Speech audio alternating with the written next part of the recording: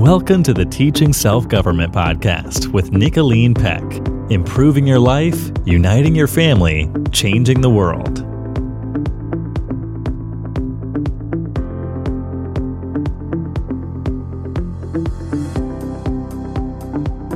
Welcome to the Teaching Self-Government Podcast. I'm Nicolene Peck, and I'm joined here with my daughter, Paige Baumert Peck, the newlywed. Hi, Paige.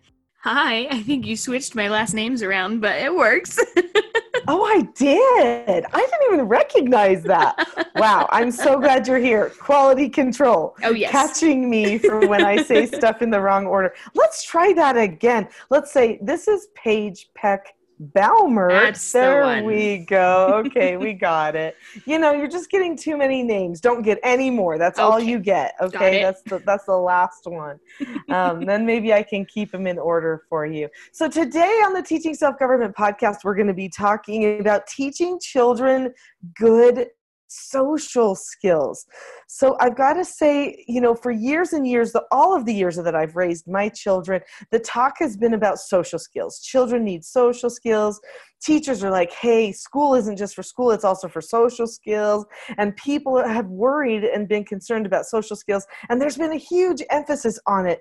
Yet we're not seeing the best social skills.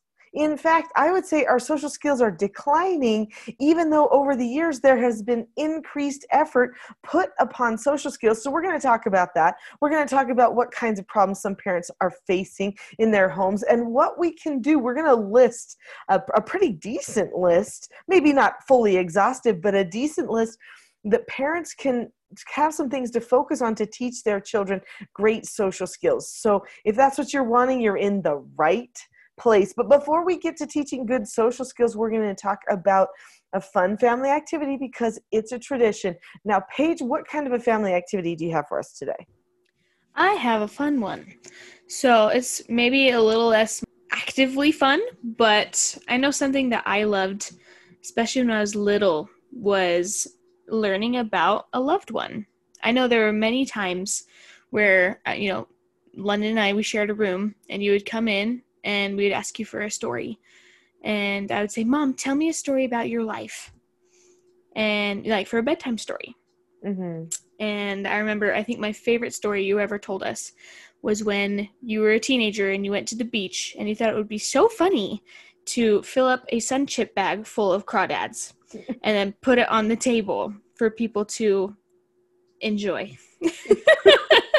We did. Yes, we spent like a good hour hunting. It wasn't crawdads, but they were sand crabs. Oh, sand crabs. Okay. Yeah. But then later you're like, ooh, I want some sun chips. And so you fooled yourself and you went and grabbed a sand crab instead of sun chip. It was so gross.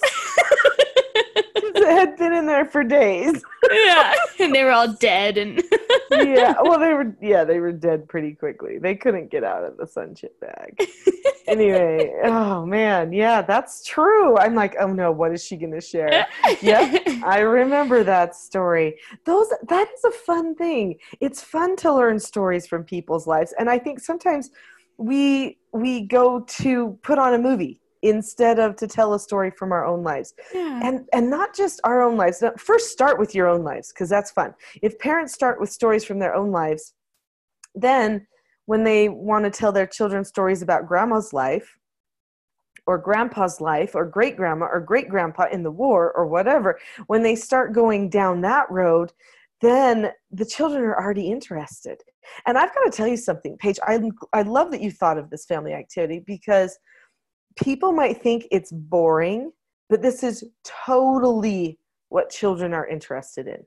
Oh, yeah. No, I never would have known that fun little tidbit about you had you not shared it one night for, a bedtime story.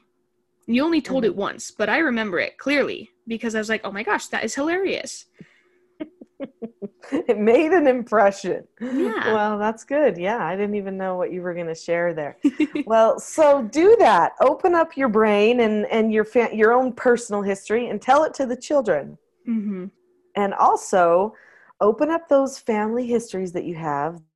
Pull out some of those artifacts that somehow you inherited that were great grandma so-and-so's I don't know what you've got, hairpins or something, and talk about them and look at the craftsmanship and show them these things, because that kind of a thing is super interesting to the children. It is. So let's get into social skills. And by the way, those stories that you tell oftentimes are lessons in social skills, right? Mm-hmm. Yeah. What not to do with sand What crabs. not to do with sand crabs. How to not treat people unkindly with a bag of How sand to not crabs. trick yourself. Yeah, exactly. All right. So here at the Teaching Self-Government podcast, we look through at everything, every issue that we're talking about through the lens of self-government. So self-government is you having control over yourself. So this is when a person says, okay, I want to be this type of person. I want to have my happiness be like this and during these times. And I want to communicate like this. And I want to understand people like this. And so then they make a plan for themselves and they follow through and they do it. It is called living deliberately, living completely on purpose. And for some people, this is revelatory. They're like, what? I can live on purpose? What? I don't have to just put up with the stress and with me ruining every day and getting angry? The answer is nope. You don't have to put up with it. You absolutely can live on purpose, be deliberate. It's called self-government. So we're going to be looking today at social skills through the lens of being deliberate. Do on purpose, training someone to have great social skills. On purpose, having great social skills yourself. In fact, that's not on our list, Paige. So this is a bonus one. A bonus one is parents, you've got to have good social skills. We're going to talk about a list of what that means later as we go on here. But well, actually, we're going to probably do it pretty soon here, what it means to have good social skills, but you've got to be the example. So that's number one, and that's bonus, because I didn't even put that on my list that I sent to Paige. And so anyway. We think of new things all the time. All the time. It's just how it is. Anyway, so, okay, let's talk about social skills. Paige, when you think about social skills, and you think about, like, what does it mean to have good social skills, or what do social skills even mean to you? What would you say? When I think of social skills, I think of... Well, I usually think of bad social skills and examples of that. Well, let's go to the good first, though. What does it look like on the good? On the good, it looks like someone who can communicate effectively and well, and I would say even confidently, and someone who is more interested in being a real person and being invested in life happenings than in digital happenings or, something that's not really part of reality. There you go. You went to the negative.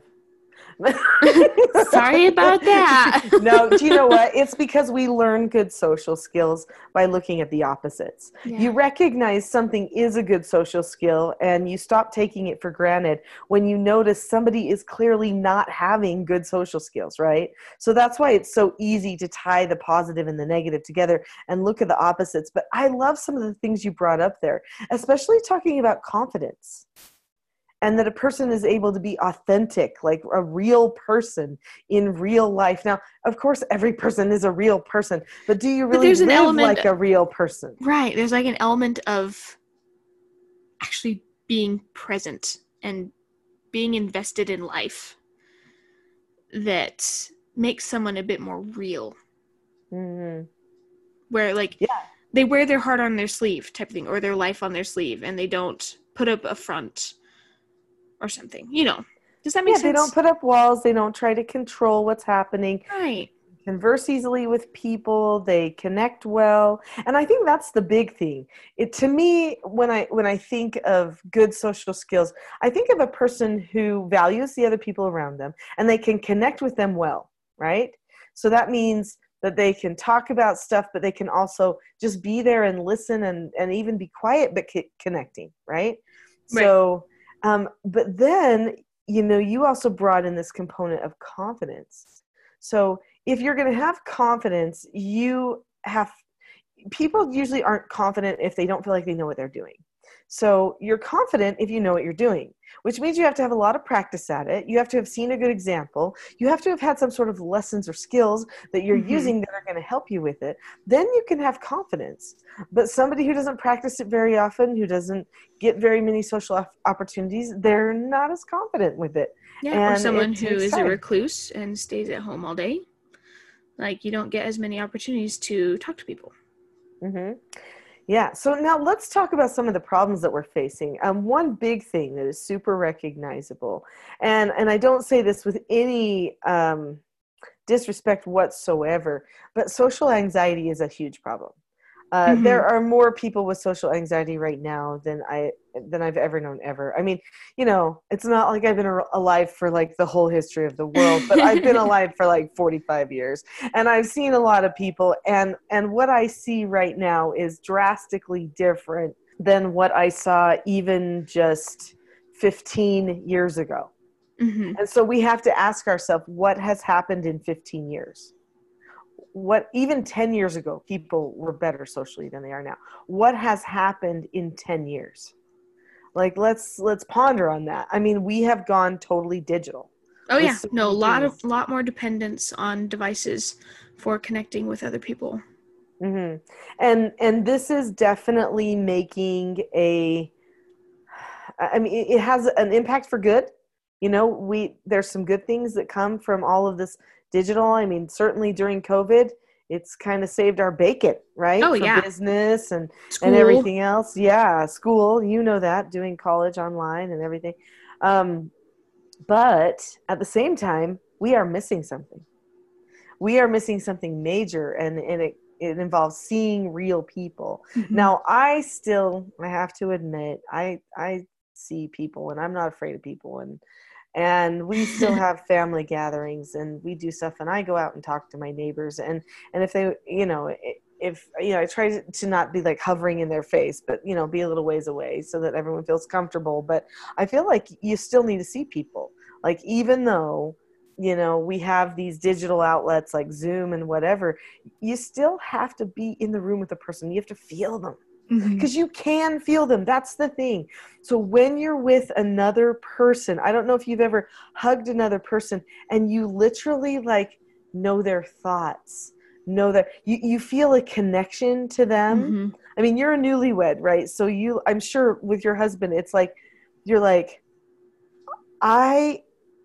you never knew you could be that close to a person. Like, do you know what I mean? Like, you could really feel that in sync with a person, right? Or like, you tend to know their thoughts or what they're thinking about, or if they have something on their mind. And you're just like, okay. Like, I mean, you can do that with me, I can do that with you pretty well because, well, we've had a long history.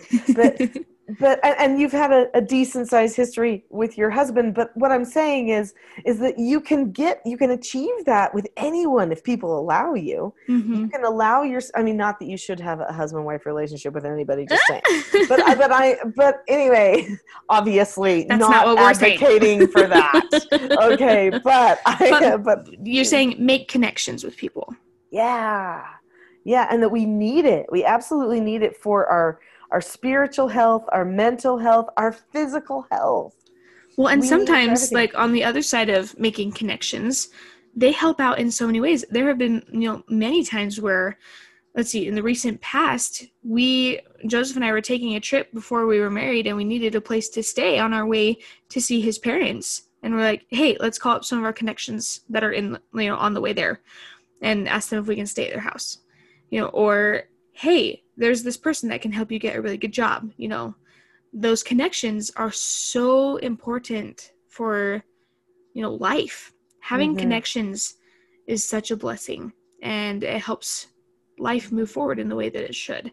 And that can only come when someone is willing to go outside of their digital world and meet people. Well, I mean, sometimes you can make connections through the digital world, but making those connections and focusing on that has helped so many times in my life.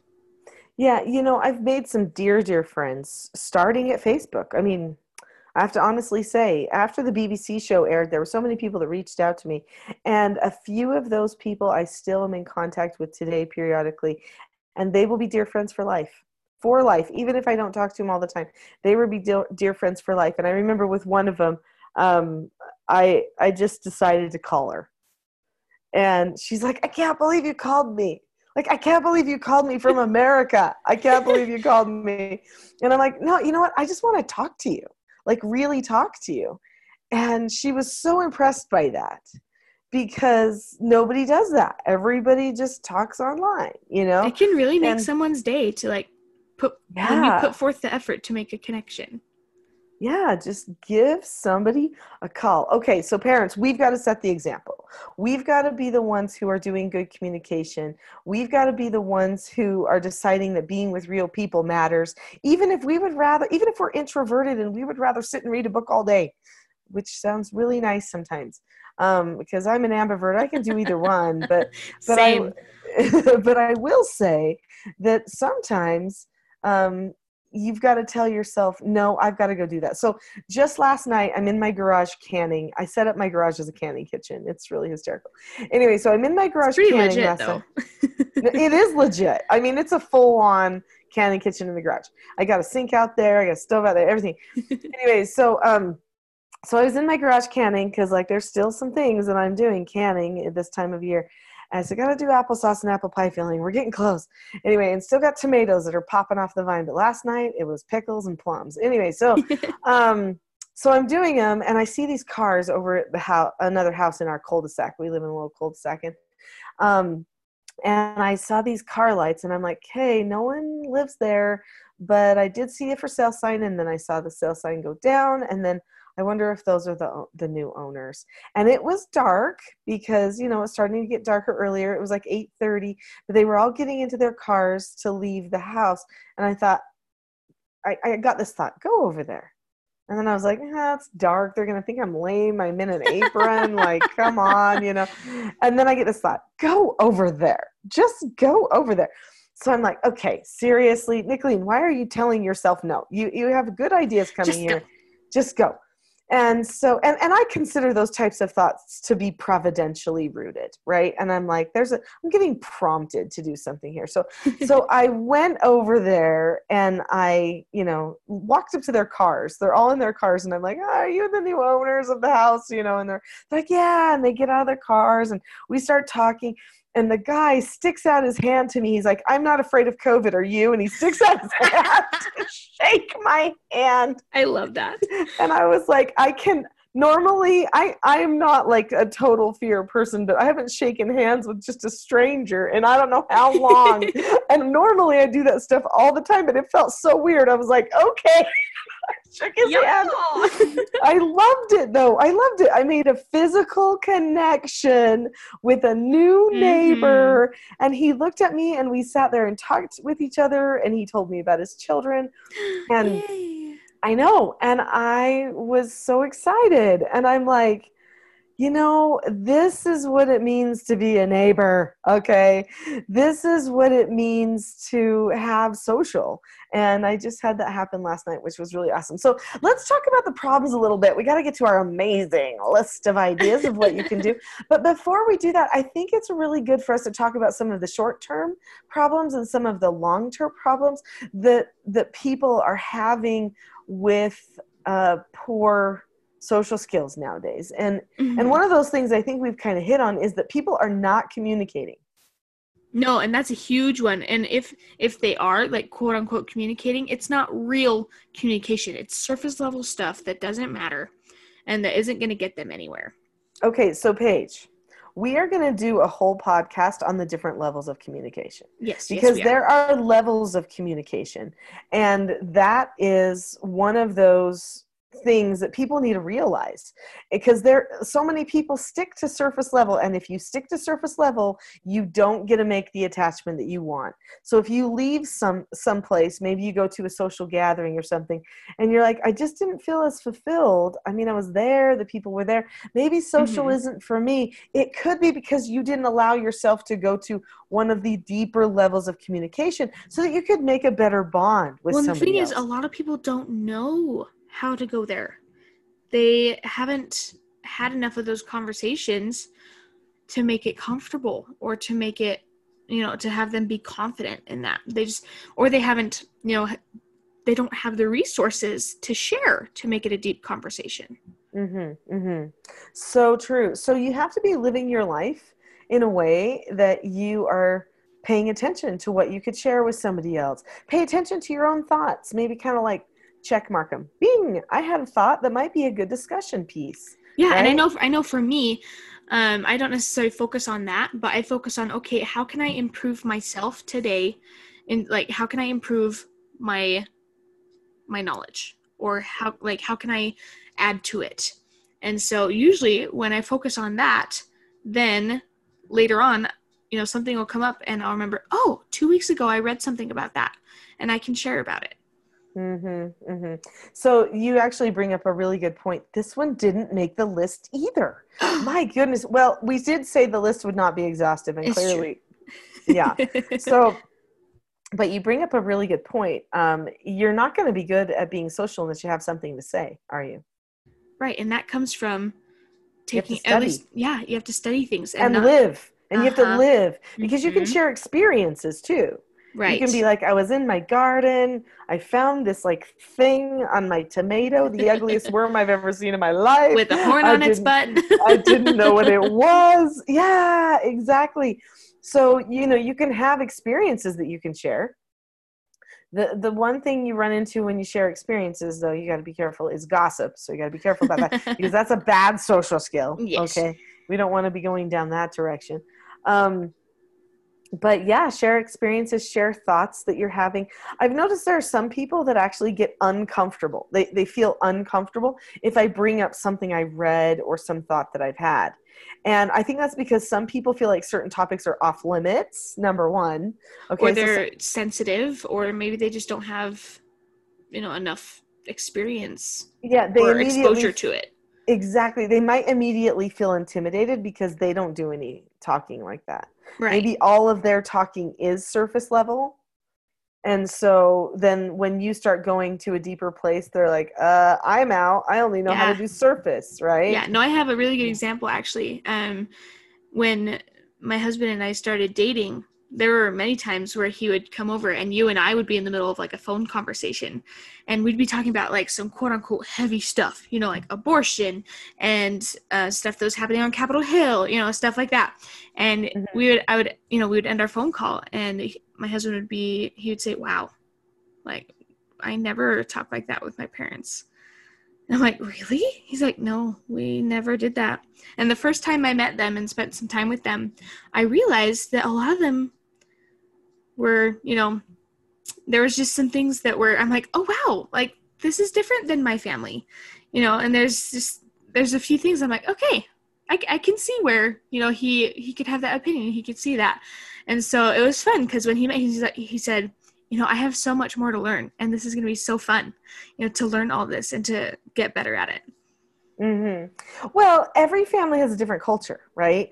And so he was noticing, wow, their culture is like go deep. Yeah. And his culture wasn't as deep. He hadn't had that, right?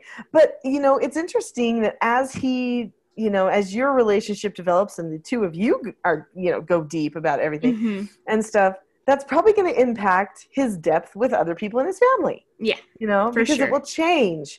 And all of a sudden it will be like, okay, now I want to talk about something more meaningful, And so, because I've met his parents, and wow, they're amazing people. Yeah, they're awesome. Yeah, amazing people. But some people just don't get in the habit of going deep with people. And that's what happens. So, and sometimes for whatever reason, somebody feels like they have to be guarded and they can't. And you don't want to talk about something that somebody really doesn't want to talk about with you. That would be a bad social skill. Yeah. Don't force it, okay? Yeah, do not force your ideas on other people. That's a bad social skill too.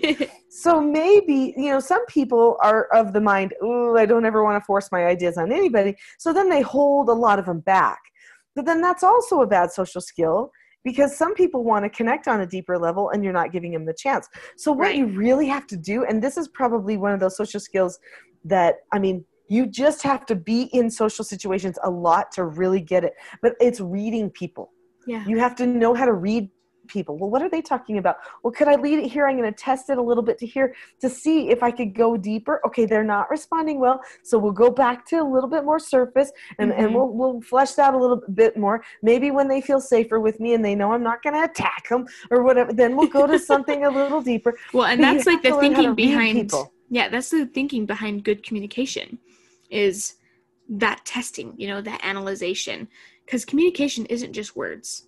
It's being able to, make those emotional connections with other people through topic and through discussion and stuff like that.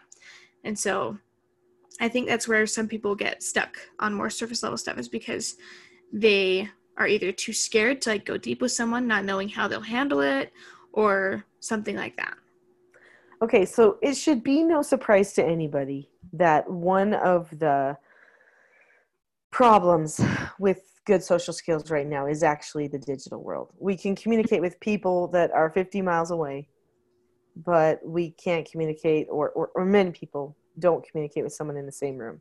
Yeah. At the next desk over, or in their own family, right? And so this problem actually has short-term and long-term effects. So what are some of the short-term effects, would we say? I would say you don't make as many friends. Oh, yeah, no, for sure. If you spend your time in the digital world, then you don't actually interact with real people. You feel lonely. Mm-hmm. You feel surrounded by people, but you feel lonely. Like you're all alone. Yeah. But somehow you don't fit in, right? So there's this kind of like feeling of missing out on something, because you're missing a deep connection, but you don't know how to fix the problem. So there's some overwhelm that happens. Some lack of bonding. You may have a hard time solving some of your problems because you don't have anybody to talk to about it. And then there's long-term problems. So what kind of long-term problems do we see if a person doesn't have good social skills? Well, long-term, if you don't have good social skills, sometimes it's hard to find a mate for life. If you can't make friends, it's hard to get to date and to get married. That's a huge one. And honestly, there's so many people that struggle with that. But also get a job, okay? Still friends. Still, you want to have friends and have good connections. But to solve problems in your community. I mean, how can you solve problems well and get people, because you can have a problem and you can be on an opposing side of something with someone. And you can tell them your opinions on something and still maintain a good bond and friendship. It's possible to do, but many people don't think they can. And so then when you don't know how to bond with someone well, then you can't solve your problems and maintain mutual respect. Right. Because those communication skills, if you feel like your friendship is going to end over some small disagreement, instead of saying, hey, I actually disagree with you on that, but you are definitely entitled to your opinion, as am I to mine, and we can still be friends over this. We just can agree to disagree on this topic. Yeah, absolutely. So, and we could probably list more and more short and long-term things, but let's get to our list. Okay. So we've got this really cool list, which we're adding to all the time. Yes, unintentionally. And so, yeah, exactly. Anyway, but let's just go through some of these things. We're going to have to go through some of them kind of quickly just because we have so many of them. But we could literally do, a podcast on many of these just exclusively, actually. For sure. So it's not a bad idea, actually. Well, the first one, we actually have kind of done a podcast on already. And so the first one is communication with adults. And we debated, do we put with adults or do we just put flat out good communication skills? No, but we decided with adults was better, because if you can communicate with adults properly, you can communicate with anyone. Yeah, exactly. That's what we reasoned. We thought it's parents to teach their children how to have open communication with people. Mm-hmm. If the parents have open communication with their children, if they talk openly about things like me and Paige do about everything under the sun, then guess what? That person has no problem making friends later, no problem getting a job, no problem being a leader in their community. They have no problem because they know how to express themselves in an adult way. And And especially that's the beautiful thing. Especially if they have an adult who will help them analyze those conversations that are helping them to build their communication skills. Because I remember for me, I really started building my communication skills when I was around 11 years old. And that's when we would spend a lot of time with a lot of older women, in a barbershop choir. And we would drive home and we would analyze, all the social skills that were happening between these ladies. Mm-hmm. And that was huge for me, helping me to see, okay, this is how people interact with each other. This is what's okay. This is what probably shouldn't be done or said. And, this is what we should be looking for. And we could easily see with this whole group of women, this person is all about themselves. And that is a bad social skill. If everything is just about me, me, me, me, me, me, me, horrible social skill, right? Mm-hmm. And so then we could discuss that. We could say, love her. She's awesome. But she only talks about her own feelings and her own self. Have you noticed? Right. And so this meant this was good social training. And then we could say, oh, so-and-so, man, they're so sweet. They value everybody. They serve everybody. But have we noticed that they really should speak up for themselves a little bit? Mm-hmm. Right. So then we could see the other side of things. Yeah. And then I could also say, Paige, I noticed that you did this and people probably thought bad. So that was actually a bad social skill. And so probably we ought not do that and do this other one. And you were like, oh, okay. And so then you got to learn good social skills. Oh, that's another one I just thought of. Being able to take correction. That is a big social skill. Oh, it's massive. Okay, so we're getting into our 4 basic skills. So first item on our list is communication with adults. You got to have open communication with your children. We have a whole podcast on open communication, so we're not going to totally drill that one into the ground. Yeah, so that one's okay. But then 4 basic skills. Okay, so there are 4 basic skills: following instructions, accepting no answers and criticism, accepting consequences and disagreeing appropriately. And accepting consequences is what you're talking about. Mm-hmm. To be able to accept correction from other people, that one's huge. It's huge. It's very huge. And a lot of, especially teenagers nowadays, are very entitled. And so they feel that correction is not necessary for them, or that is unneeded. It's not deserved. Again, the parent sets the example on this skill. Because if the parent can admit when they've done something wrong and they can correct it, when they can say, I thought about how I handled something yesterday and it was totally wrong. I'm sorry. I should have done it like this. Let's maybe even do it the right way now, just so I have practice. Mm-hmm. If the parent can do that, then the child sees it's okay to admit that you've done something wrong. It's okay to say sorry. It's okay to say, I was wrong. I'm sorry. Mm-hmm. But if every adult in your life has to be right 100% of the time just because they're right, and anything they think is right and everything they want is right or feel is right, then everybody feels entitled to be right. And we absolutely have a problem in our society with entitlement taking over. In fact, we probably should do a whole podcast about entitlement, because we could talk about that one at great length. So anyway, 4 basic skills, so important. Even in a marriage, you have to follow instructions from each other.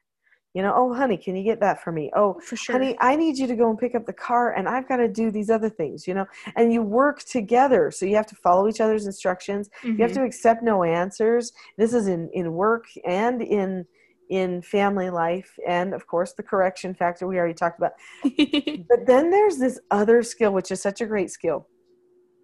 It's called disagreeing appropriately. Mm-hmm. And this skill helps us to be understood. So that's the 3rd item on our list: how to be understood. Yeah. So a person needs to know how to be understood.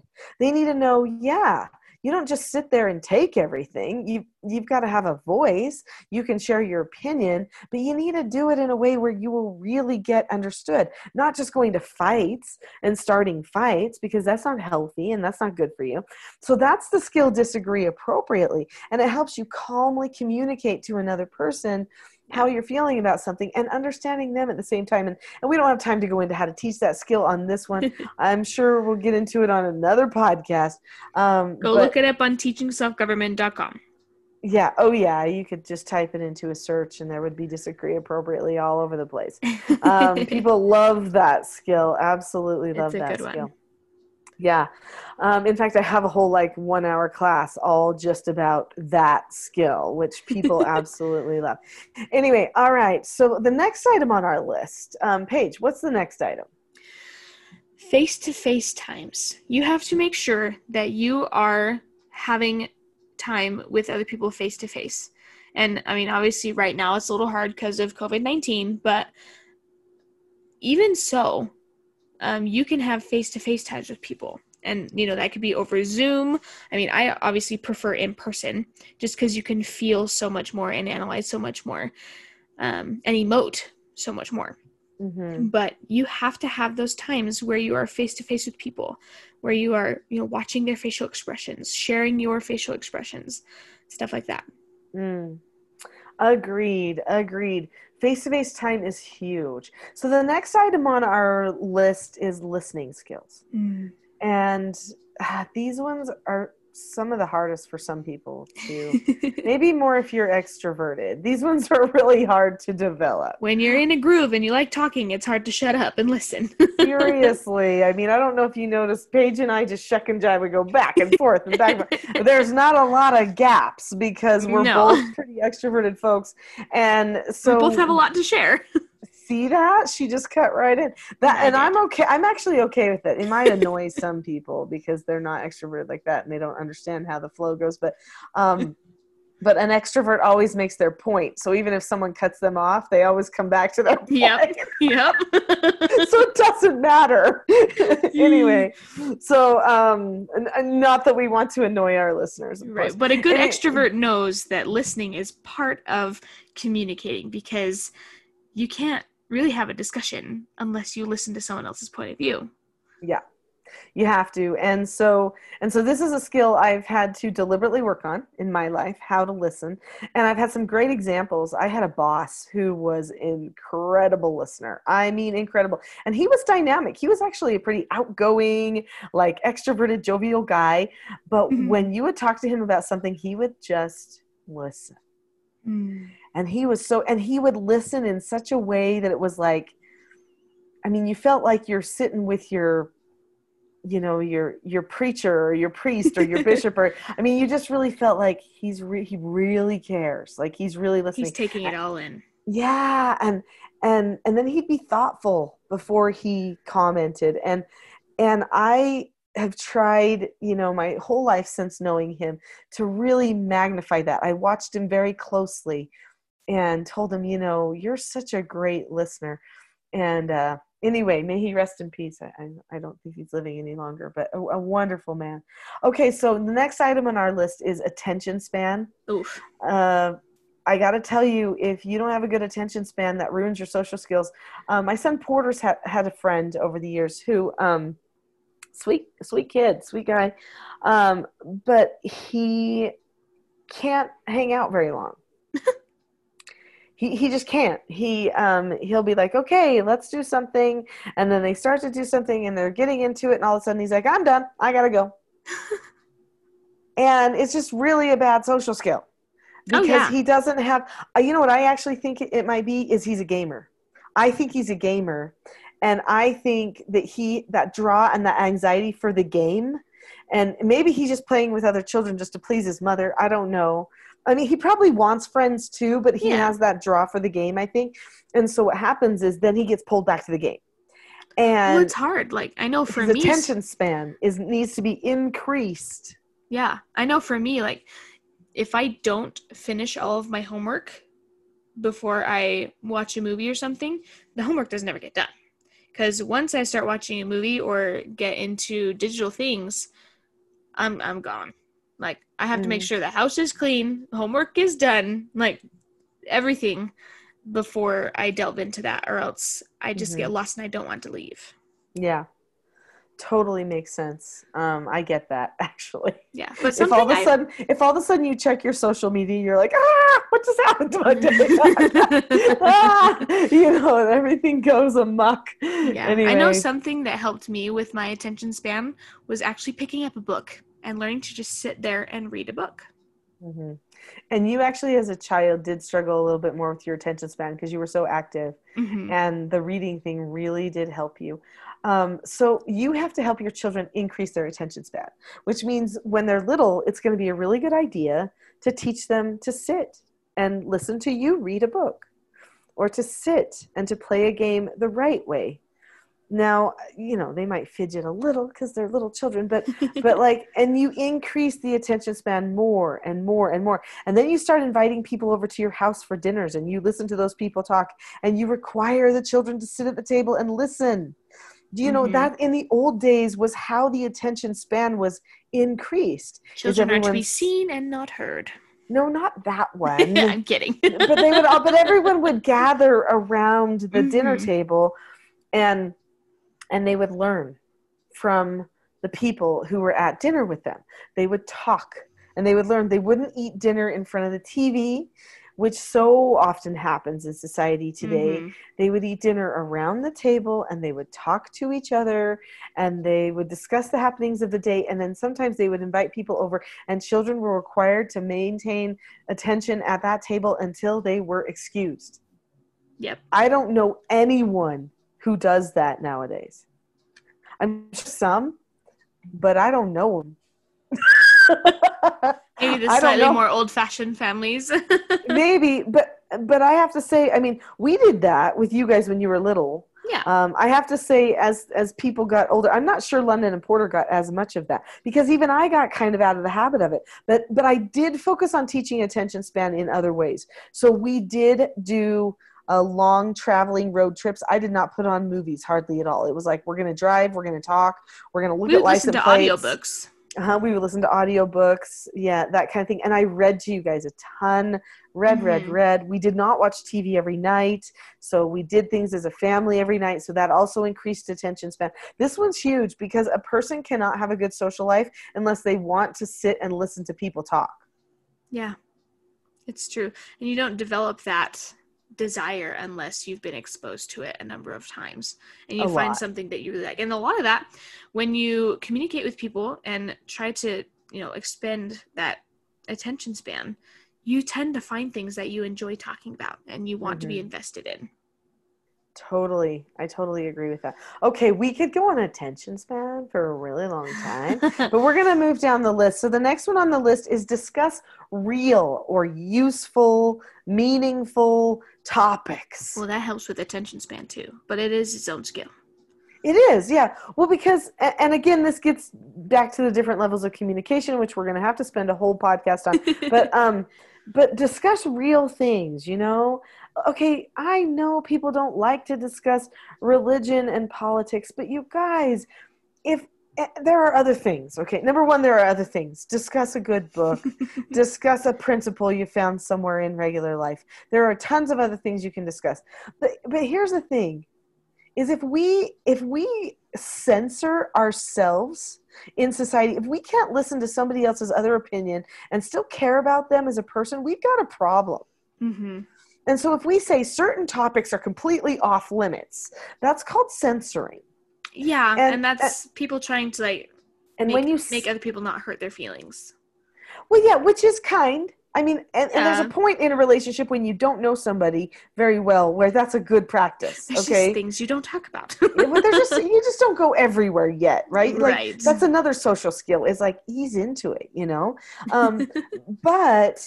But there are people who they self-censor. They're like, well, I'm not going to talk about what I think. Well, I'm not going to talk about. Well, if you don't talk about what you think, no one will bond to you. And if you think that everybody else can't talk about what they think, then you can't bond to them either. It's true. So then it's on surface level. Then it stays surface. It stays fluff. It stays, with I mean, and people used to sit and discuss the news. No one even dares to do that anymore because too much controversy. Because it's, what news do you trust? Well, is that really a good news source? Is it not? Because we all know there's a lot of weird scripting going on in the news. And so then it's like, okay, well, so now what do we talk about? Well, if you can't talk about your feelings about things, I mean, somebody might say, I 100% diabolically disagree. And you could be like, okay, please tell me why. I'd love to hear your ideas. Some people can't take other people. Yeah, some people can't take other people's opposing views, though, and that's because they haven't done enough research on their own usually, and they're not very confident in their own view yet. So occasionally you meet a person that can't handle an opposing view, and that's okay. And you can say, if you say, I actually have a different opinion on that. I don't quite agree. Would you like to hear it? And they're like, no, I wouldn't. Then you'd be okay, no problem. Let's move on to the next thing. But then you have to not take it personal. Yeah. You have to choose not to take it personal. You have to still care about the person. Guys, one of the things that the tone that's behind all of good social skills and good social communication is actually charity. So you thinking about how you value another person and that you're willing to have them tell you no and not take it personally is called being charitable. Okay? Thinking about other people, good social skill. Good social skill. Let's add it to the list. That one wasn't on the list. Okay. Another one is stepping out of your comfort zone. Ooh, big one. So you got to train your children to step out of their comfort zone a lot. Here, I'd like to introduce you to this adult. And then you say to the adult, my child actually has been studying a lot about dinosaurs. You might want to ask them about that. Mm-hmm. Boom. Then you've put your child on the spot. Yeah. Now some people think, don't put your child on the spot. No, I did put all my children on the spot. Oh yeah. But the biggest difference, again. The biggest difference is you put us on the spot, but you were there to help us analyze it. Yeah. True. So some people, they might think, you just got to throw them out there and let them figure it out. No, put them on the spot, but be there to help them analyze things. Mm-hmm. Have them do hard things. So we did hard things skill-wise, adult skills like cooking and whatever. Oh, for sure. But in social skills, I also did the same thing. I'm like, you guys are going to stand at this booth and you're going to help sell the books because people always talk to me and I can't do it all. And at first you're like, I'm like, no, it's okay. I'll stand here with you. I will teach you how to do it. I'll help you. Yeah, but you've got to do it. And if you don't know something, just ask me. No problem. But then soon you guys were better at explaining all the stuff quicker than even I was. You're like, and then people would say, wow, I can't believe your children can do this. And they come up to me, your son Porter. I mean, this was when he was 9 and 10. They're like, your son Porter totally sold me on this program. He explained how his upbringing is, and he explained why these skills are so good. And he explained, and they're like, I cannot believe what an amazing salesperson he is. And I'm like, no, what they're really saying is, I can't believe he can talk to me like this as a 9 and 10-year-old. I can't believe he has such good social skills. Uh-huh. That's what they're saying. Mm-hmm. And that is impressive. Yeah. And then when you tell them I homeschooled my children, they're like, what? How could they have such a good social skill? It's because you exampled them. I exampled them? Okay. That's hysterical. That's very bad English. I set the example. There we go. Yes. I love that. I exampled. I'm going to be exempling today. I love that. That's great. No, I promise whatever we want. I know English. You know gooder English? Yes, that one. Okay. Obviously, everyone knows we're teasing right now, hopefully. Yes. Okay. Well, and that's a good social skill, to be able to laugh about something, right? A mistake or whatever. Yeah, have a good sense of humor. One little thing about comfort zones is once you step out of your comfort zone enough, it's really not that uncomfortable to step out of it again because you have confidence. You've succeeded so many other times when you've stepped outside of your comfort zone that you just end up expanding your comfort zone. And soon enough, so many things are inside that comfort zone that's like, whatever, I'm good at this. Let's do it. Mm-hmm. And so, but you have to be willing to make those scary steps at first. Because then after that, you're like, I can do this. It's fine. It's new, but whatever. Somebody has to be there, like you said, though, to help you see the good side of stuff, though. Because here's the thing, is that you can step out of your comfort zone and succeed, or you can step out of your comfort zone and fail, but both of those things can have good lessons. And if somebody is there to say, this is the good thing that happened, you did a great thing like this. This really, was great. then a person can feel like, oh, I did succeed, even though I didn't make a new friend. I did good. That was a success. I going in the right instead. direction. Yeah. Well, and some people will step out of their comfort zones and other people are mean to them. And then that's really hard because they're like, that didn't work because that doesn't feel very nice. I wanted a friend and I didn't get a friend and maybe nobody likes me. So maybe I won't step out again. Mm-hmm. But you have to have somebody there who has an optimistic attitude instead of a pessimistic attitude, which being optimistic is a good social skill. Okay. Pessimism really ruins conversations. Oh, it drains the emotions on everybody. It does. And so if you've got a person there who is optimistic and can help you analyze the goods that came from it, and that even if you didn't find that friend you were looking for, you did find out that you could step out of your comfort zone, and you did find out that you could handle even when other people weren't nice to you. Mm-hmm. And now you know some skills you need to help handle those situations, right? Well, those are all positive things. And so parents should be discussing, like you said, when someone steps out of the comfort zone, turn it into a success. Oh, for sure. So that they get that confidence. A learning experience. Exactly. Okay, so let's move it on to the next one. Just a few more here. The next one on the list, make it a habit to have time away from devices. Explain. So that actually kind of ties in the one after that as well. In order to make that happen, you have to set your priorities. And for a lot of people, well, at least in my case, my priority is my family. That is top priority, up with school and stuff.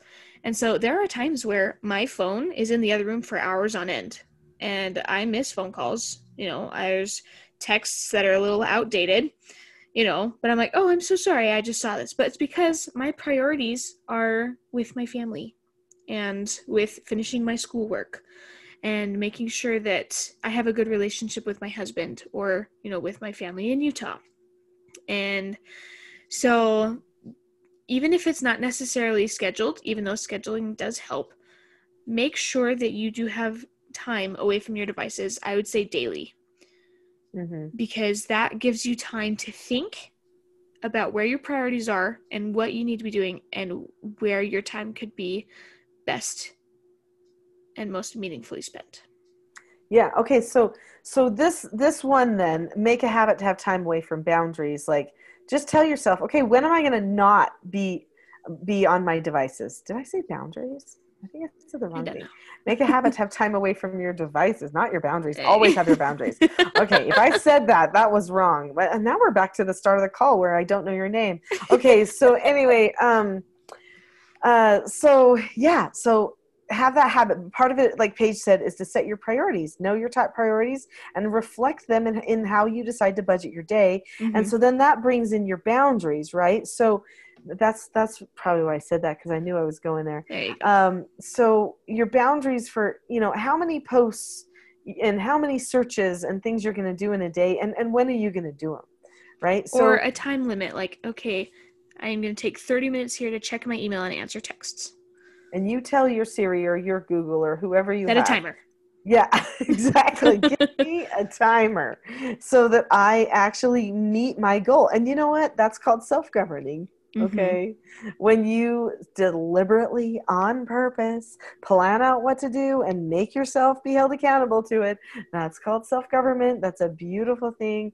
And it always makes us feel better when we do that. When we wake up on time, we feel better. When we set time limits for things, we feel better. It's so good. For sure. So good. Well, that was not an exhaustive list. We could have gone on and on. But it was a big one. But it was a big list, and there were a lot of great things there. And you can teach those things to your children, number one, by setting the example, but number two, by talking to them about their boundaries, their priorities, their comfort zone, their attention span, what's useful to talk about and what's not useful to talk about, what's Analyze really often. meaningful. Yeah, exactly. So then you take these times in meetings. So that's another thing we did not talk about. Boy, mentor did we not go exhausted. Yeah. Okay. So there's meetings that we have, family meetings, mentor sessions, couples meetings. These are all great meetings that help improve social skills. We should have added those to the list. Oof. I don't know why we didn't. You can find more about all of these things on teachingselfgovernment.com. So hopefully you will go there. Thank you so much for joining us on the Teaching Self-Government podcast, where we talk about everything related to self-government, self-mastery, and creating that lasting family unity that we're all looking for.